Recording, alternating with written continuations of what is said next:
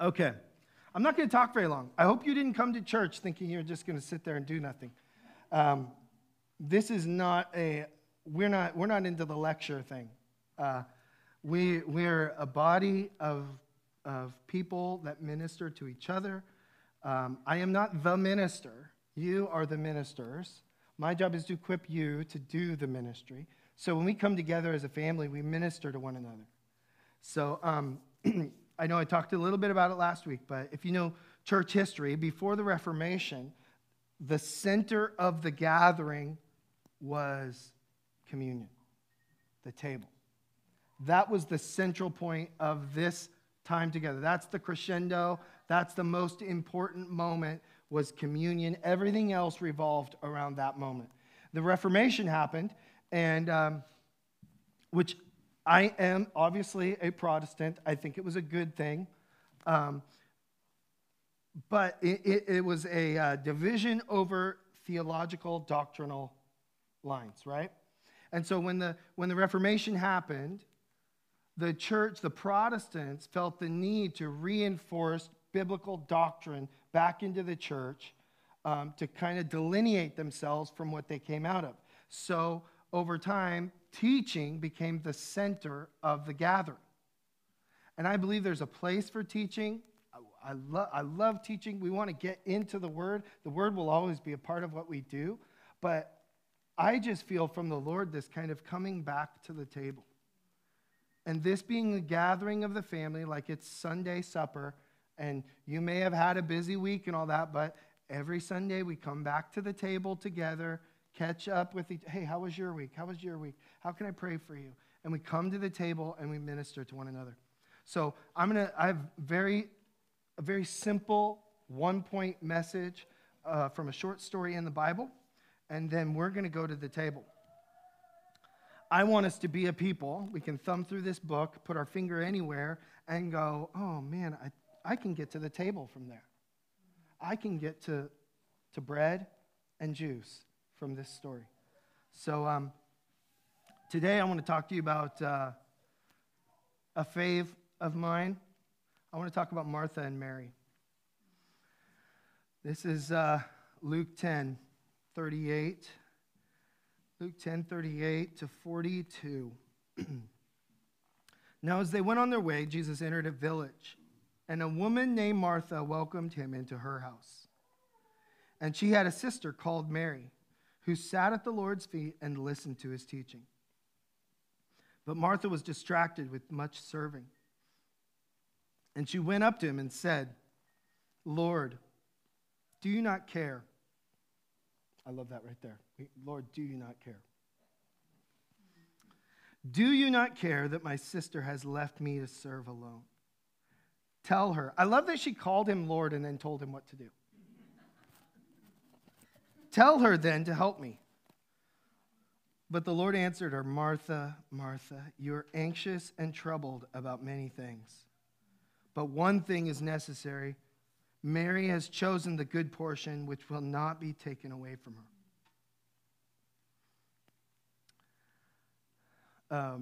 It's Martha's house. She's hosting Jesus. And at this point, Jesus is kind of a big deal. And I know some of you ladies, and it's just, you love to host. And if anybody's coming over, it's a big deal. But if somebody like Jesus was coming over, I can tell you at my house, it would not be peaceful. It would be noisy and somebody pick up their socks. Why is there a pair of underwear in the kitchen? We'd be yelling and screaming at it. We would be getting the house right. And I imagine Martha is on high alert. Hey, don't judge. Crazy things happen in our house. Martha is on high alert. She is hosting God. And Mary's not helping her. Lord, do you not care?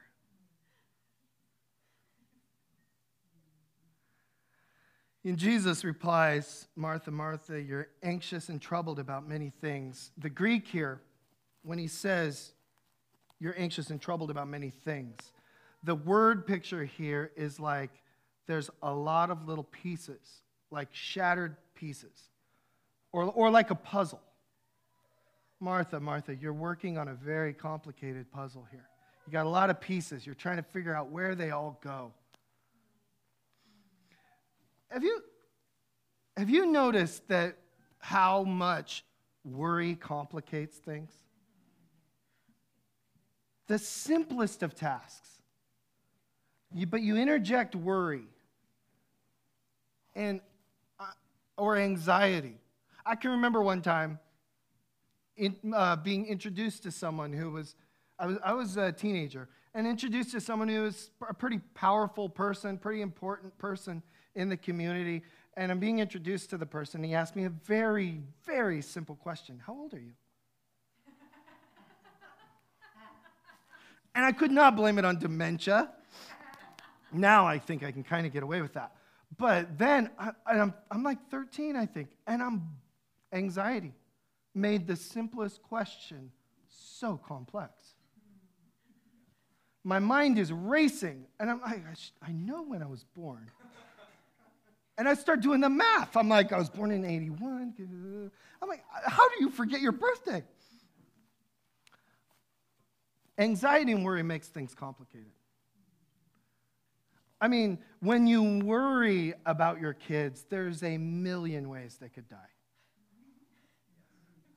I mean, there is a million. Life becomes so complex. I'm 40 and I'm worrying about my health. And it's like, the more I worry, the more complex it gets. When really it's like, okay, Nathan, eat less, move more. But my worry, my anxiety, no, I've got to figure something out. There's some magic bullet out there where I can still have ice cream. I know there is. Worry complicates things. So Martha has this huge puzzle she's putting together. She had a picture in her mind of a perfect moment with Jesus, and it's got a lot of pieces to it. And some of these pieces are just not in place, and Mary didn't know it, but Mary was one of these pieces. And her anxiety is building because she's got a fractured picture. And Jesus is saying, Martha, Martha, your picture is so complicated. But Mary has a one-piece puzzle. She's chosen the good portion. Why would I complicate life for her? Why would I interject worry and anxiety into the situation? Why would I fragment her picture? She's got this beautiful one-piece puzzle. It's so simple. Mary has chosen the good portion.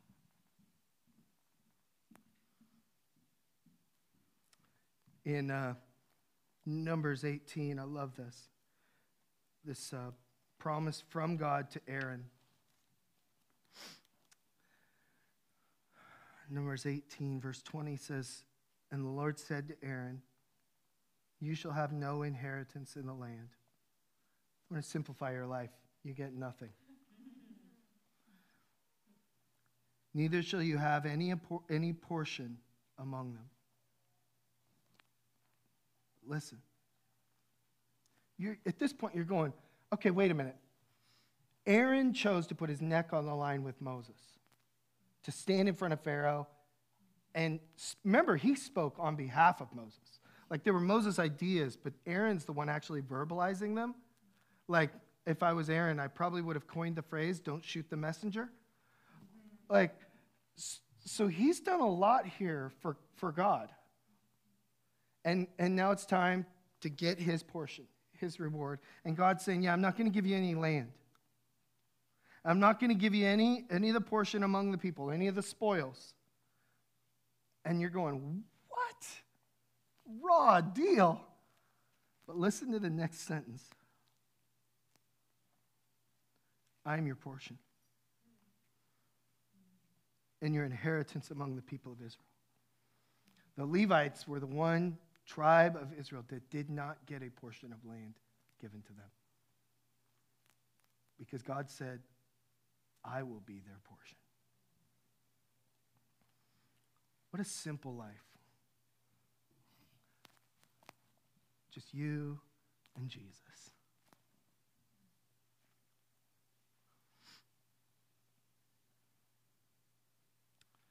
Psalm 16:5 says, the Lord is my chosen portion and my cup.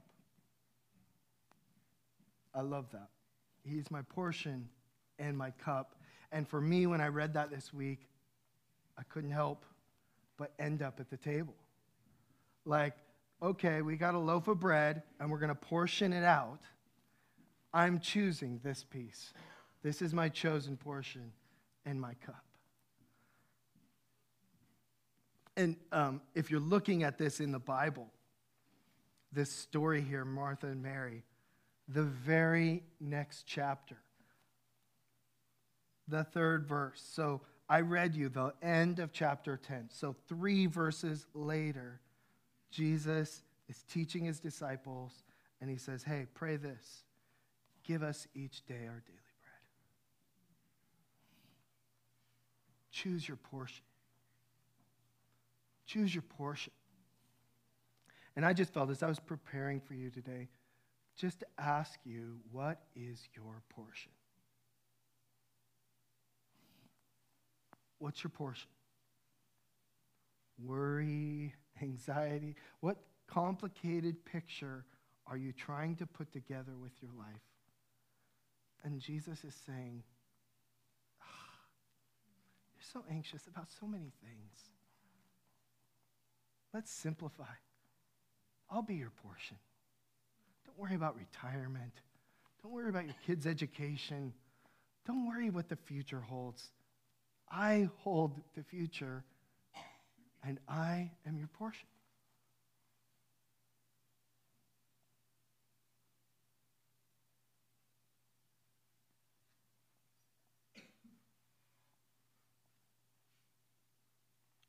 It's something beautiful, and I think it adds a layer of meaning to the Lord's Prayer when we realize he is our portion.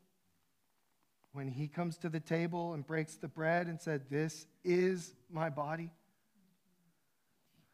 I know that we pray the Lord's Prayer and we say, give us each day our daily bread. We're just asking God to meet our needs. Lord, I need money for rent. I need food for my belly. But I'm not sure that's what we're praying here. Lord, you are my daily bread. You're my portion. You're my inheritance. So as we come to the table today, I just want to invite you to simplify. What's your portion? Where are you choosing to live? How complicated is your life? I can guarantee you, complicated is not where Jesus has led you. He's got a beautiful one-piece puzzle, a picture for your life.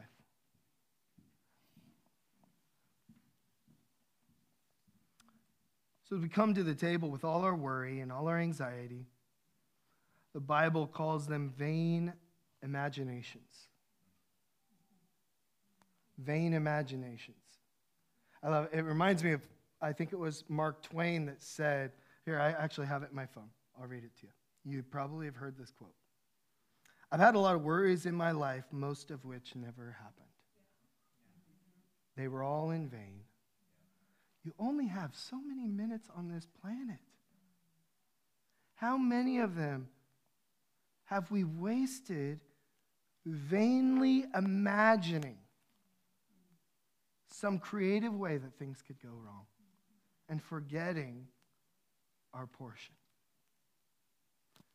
How could it be that the God who didn't just provide bread to us, but became bread for us, would let you slip through his fingers? Come on.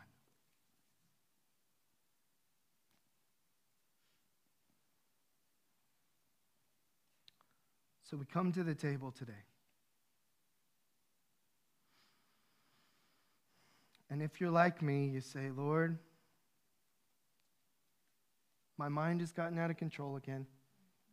I'm imagining what 3 people have been thinking about me all week and what they're saying, what they said, and how they interpreted this is where my mind goes. Maybe I'm the only one that does this. I have a conversation with somebody, and a slight tone at the end, and I go, I knew it. They hate me. They hate me. Did you hear how she said goodbye? I knew it. I messed it up again, and I go home, and my imagination begins to spiral, and I'm going, oh, it's over. It stinks because I really loved them. And now our friendship is over. And all it was, her phone buzzed in her pocket while she said goodbye to me or something. And I am off on another planet imagining how much, I'm so important to her life that all she does is think about me all week long and how horrible I am. Because I am that important. The world revolves around me, and everybody is thinking about me. They're either thinking about how much they love me or they're thinking about how much they hate me. But either way, it's all about me. And so I come to the table today. God, I've made it so complicated. I had this picture for my life. I had this picture for the church. It's going to look like this. We're going to have nice little sandwiches and tea. I'm sure Martha had it all planned out.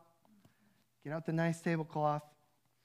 And life just isn't looking like that. And so maybe we can come today to the table and say, Lord, I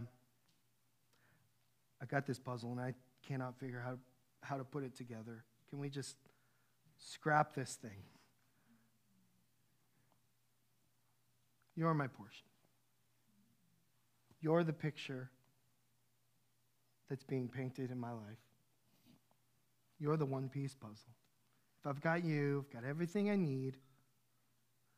You're my shepherd. I shall not want. I like to imagine that David said that to himself, not that he didn't want, but he was telling himself, David, the Lord is your shepherd. You shall not want. He's saying, come on, soul. We don't want anything. We have a good shepherd. So I'm going to pray. And then I'll be a little more clear this week. Sorry about last week. The only rule I have 2 rules about communion. Communion is a family meal for those who believe in Jesus. So I ask that you believe in Jesus, that you have surrendered your life to Jesus to partake in the meal. And that's not me being mean or nasty. That's for your protection. You should read some of the stuff in the New Testament, warnings about communion, taking it wrongly and bringing a curse on your life. So we want to take it rightly. We want to take it as believers, and we want to take it in community, in right relationship. So, if you're a believer, and then I just don't want you taking it alone. Don't take it alone. Get in a group. And just share. I don't have a fancy question today, but maybe there's some things in your life where you've been worried or anxious that you just need to bring to the table and leave at the table. Share those with the people you're taking communion with. And just as a group, can we just come back and say, okay, oh yeah, I don't need all this stuff in my life. The Lord is my portion. I don't need to have all my ducks in a row. The Lord is my portion. Let me pray. And then you just get in a group, head over to the table. You can turn these chairs around however you want, make circles, whatever. Make yourself at home. So just create an environment where we can really share with one another. Let me pray, and then we'll do that. Lord, we thank you for your beautiful, simple gospel.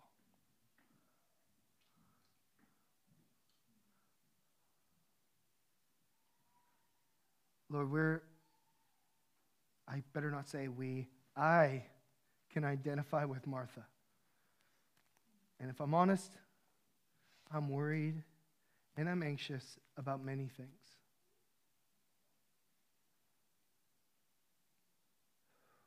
We just take a moment, we push pause,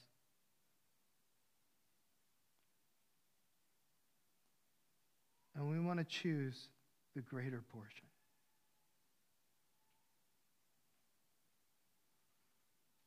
Take the world, give me Jesus.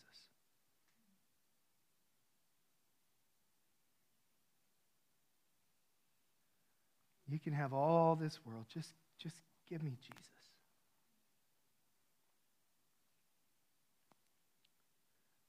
We come today to the table, reminding us of who our portion is. You're our portion and our cup. You're our shepherd. We have all that we need. Holy Spirit, we ask you to help us simplify. We ask for undivided hearts. Satisfied with the one thing. Thank you for breaking your body. You don't just provide the bread, you are the bread. Thank you for spilling your blood. You didn't just provide a cup, you became the cup.